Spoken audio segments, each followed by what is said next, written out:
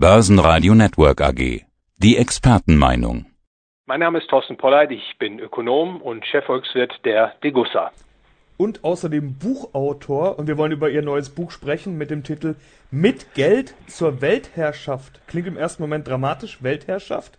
Herrschaft bedeutet Herrscher, und wo geherrscht wird, gibt's auch Beherrschte. Ich möchte zum Hintergrund am Anfang noch sagen, dass ich von Haus aus eigentlich Historiker bin, also Geschichte studiert habe und im Zuge meines Studiums viel mit Freiheit und Unfreiheit natürlich zu tun hatte. Gab es in der Geschichte ja oft Sklaverei, Leibeigenschaft, Monarchien, Imperialismus, unfreie Arbeit und so weiter.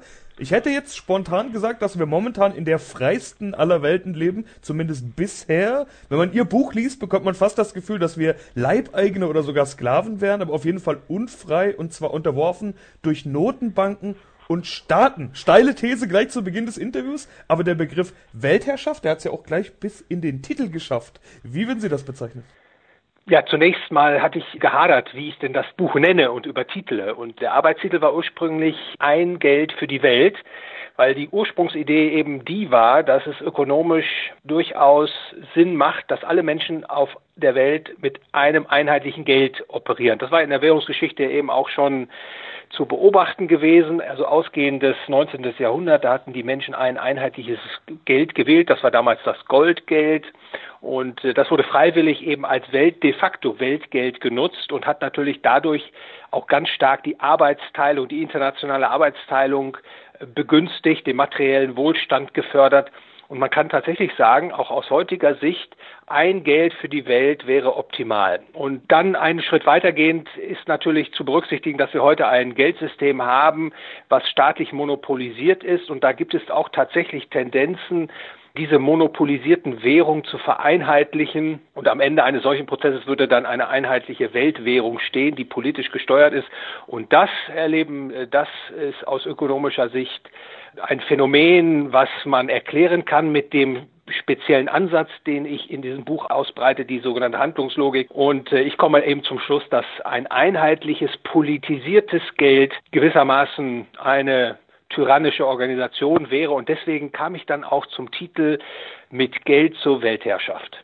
Ja, und dieses Geld, das wollen wir natürlich auch gleich besprechen. Also der zweite wichtige Begriff im Titel, Sie erklären unter anderem das Fiat-Geldsystem, haben wir ja schon ein paar Mal in unseren Gesprächen drüber gesprochen. Das Weltgeld, also die Frage, warum es nicht eigentlich ein einzelnes Geld gibt. Und klar, ist ja eigentlich logisch, wenn man Geld als dieses klassische Tauschmittel nimmt, kann man sagen, warum gibt es denn so viele unterschiedliche Währungen? Es gibt ja unterschiedliche Systeme, die man da auch nennen muss. Also ich würde mal einfach sagen, Schweizer Franken als Währung von einem einzelnen Land, US-Dollar eigentlich auch, aber der ist gleichzeitig auch Weltwährung, also zum Beispiel Ölpreis und Goldpreis werden darin gemessen. Dann haben wir den Euro als eine Währung für einen Staatenbund, also eine Gemeinschaftswährung. Ja, und dann eben die Idee der Weltwährung im Großen und Ganzen. Sie haben jetzt quasi schon Ihre Conclusio im Buch verraten, dass Weltwährung ein Konstrukt wäre, das Sie jetzt als nicht besonders freiheitliches System sehen. Was wäre denn Ihr Favorit?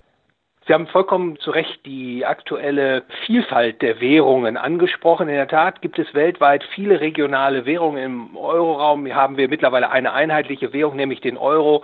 Es gibt noch ein paar andere europäische Währungen, britisches Pfund, Schweizer Franken, norwegische Krone etc. Dann haben wir natürlich den amerikanischen US-Dollar, der de facto als Leitwährung agiert. Richtig, hatten Sie auch gesagt.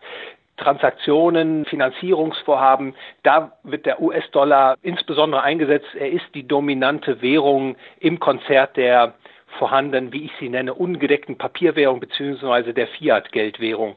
Diese Situation ist ja entstanden aus der Abschaffung des Goldgeldes, also mit dem Beginn des Ersten Weltkriegs, aber dann gegen Ende des Zweiten Weltkrieges waren die meisten Währungen aus politischen Gründen vom Goldgeld abgekehrt. Man wollte gewissermaßen nationale Konjunkturpolitik betreiben, sich abschirmen gegen internationale Wirtschafts- und Finanzgeschehnisse. Und deswegen gab es gewissermaßen eine Regionalisierung der Währung. Und das ist heute immer noch vorzufinden, beziehungsweise in Ansätzen sieht man eben diese Konzentrationstendenzen. Und ein gutes Beispiel für diese Konzentrationstendenzen ist der Euro. Hier hat man aus einer Vielzahl von europäischen Währungen, 11 Mitgliedsländer haben die Währungsunion begonnen, letztlich eine einheitliche Währung geformt. Man hat also den Währungswettbewerb abgeschafft in Europa und hat ihn ersetzt durch ein einheitliches Monopolgeld.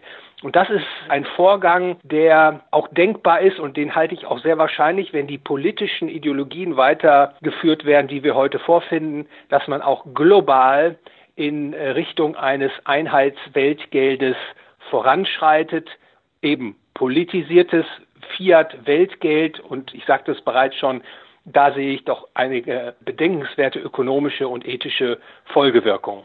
Ja, die politische Komponente, die haben Sie auch gerade ins Spiel gebracht. Sie bezeichnen den Staat als territorialen Zwangsmonopolisten und nennen immer wieder den demokratischen Sozialismus als Phänomen, als unangefochtene Ideologie unserer Zeit. Was stört Sie denn an dieser aktuellen Politik?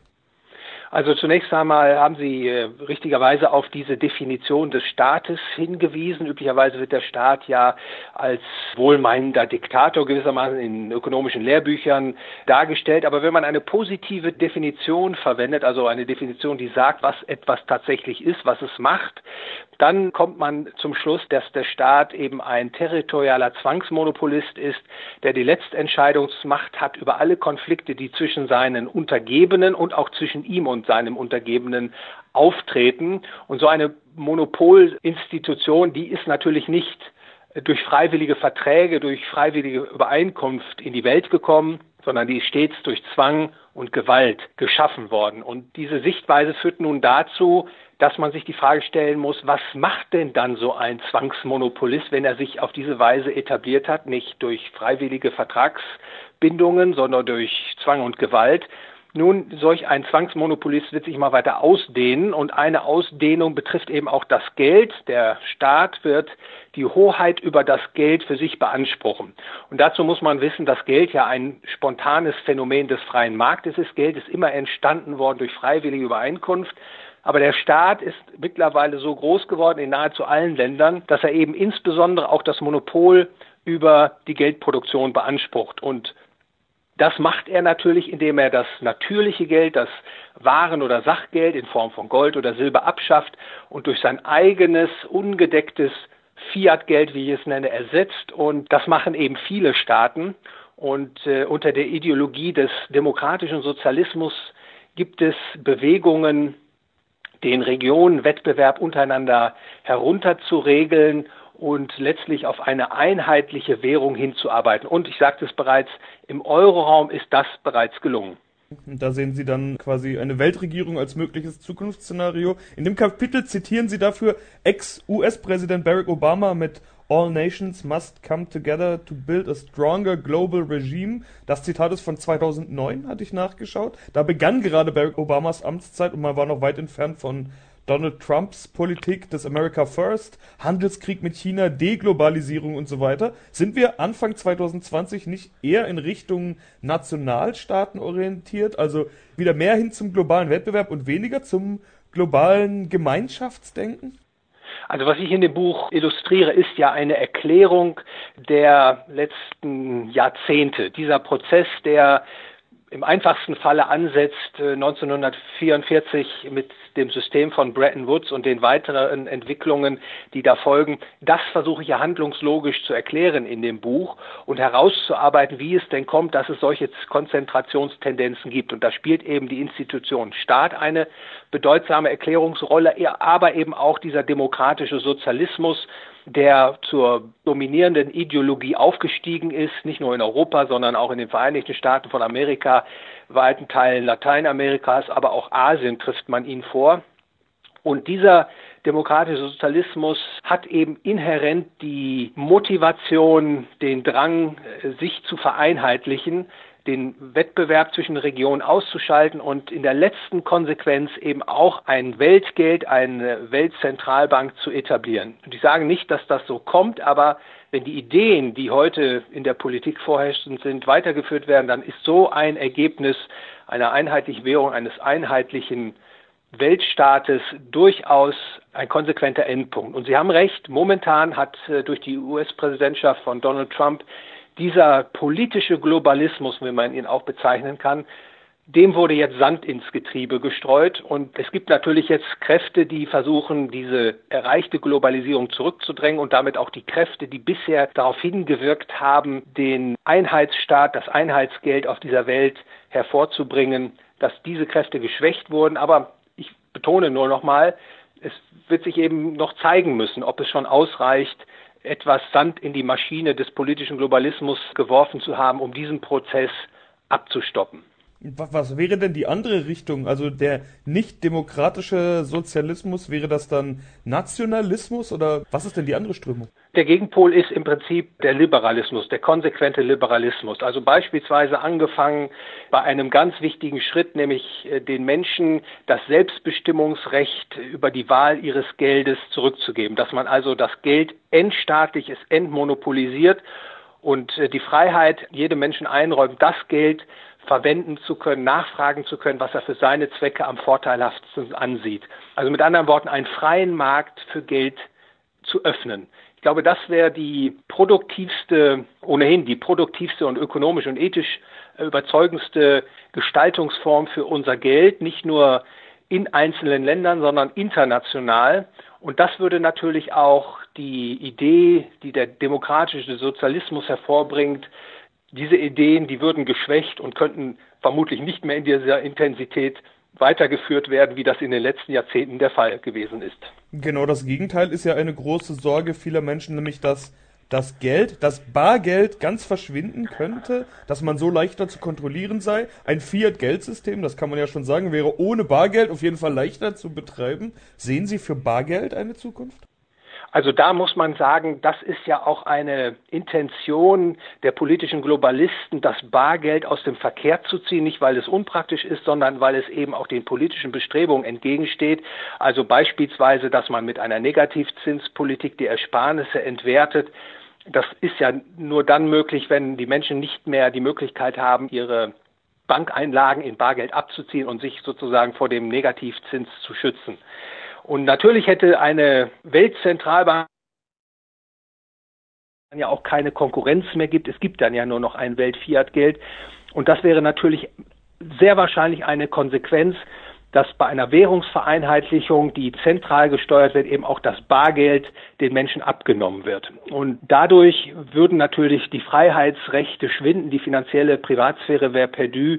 Also Sie merken da auch schon, ich gehöre auch zu denjenigen, die warnen vor einer Abschaffung des Bargeldes.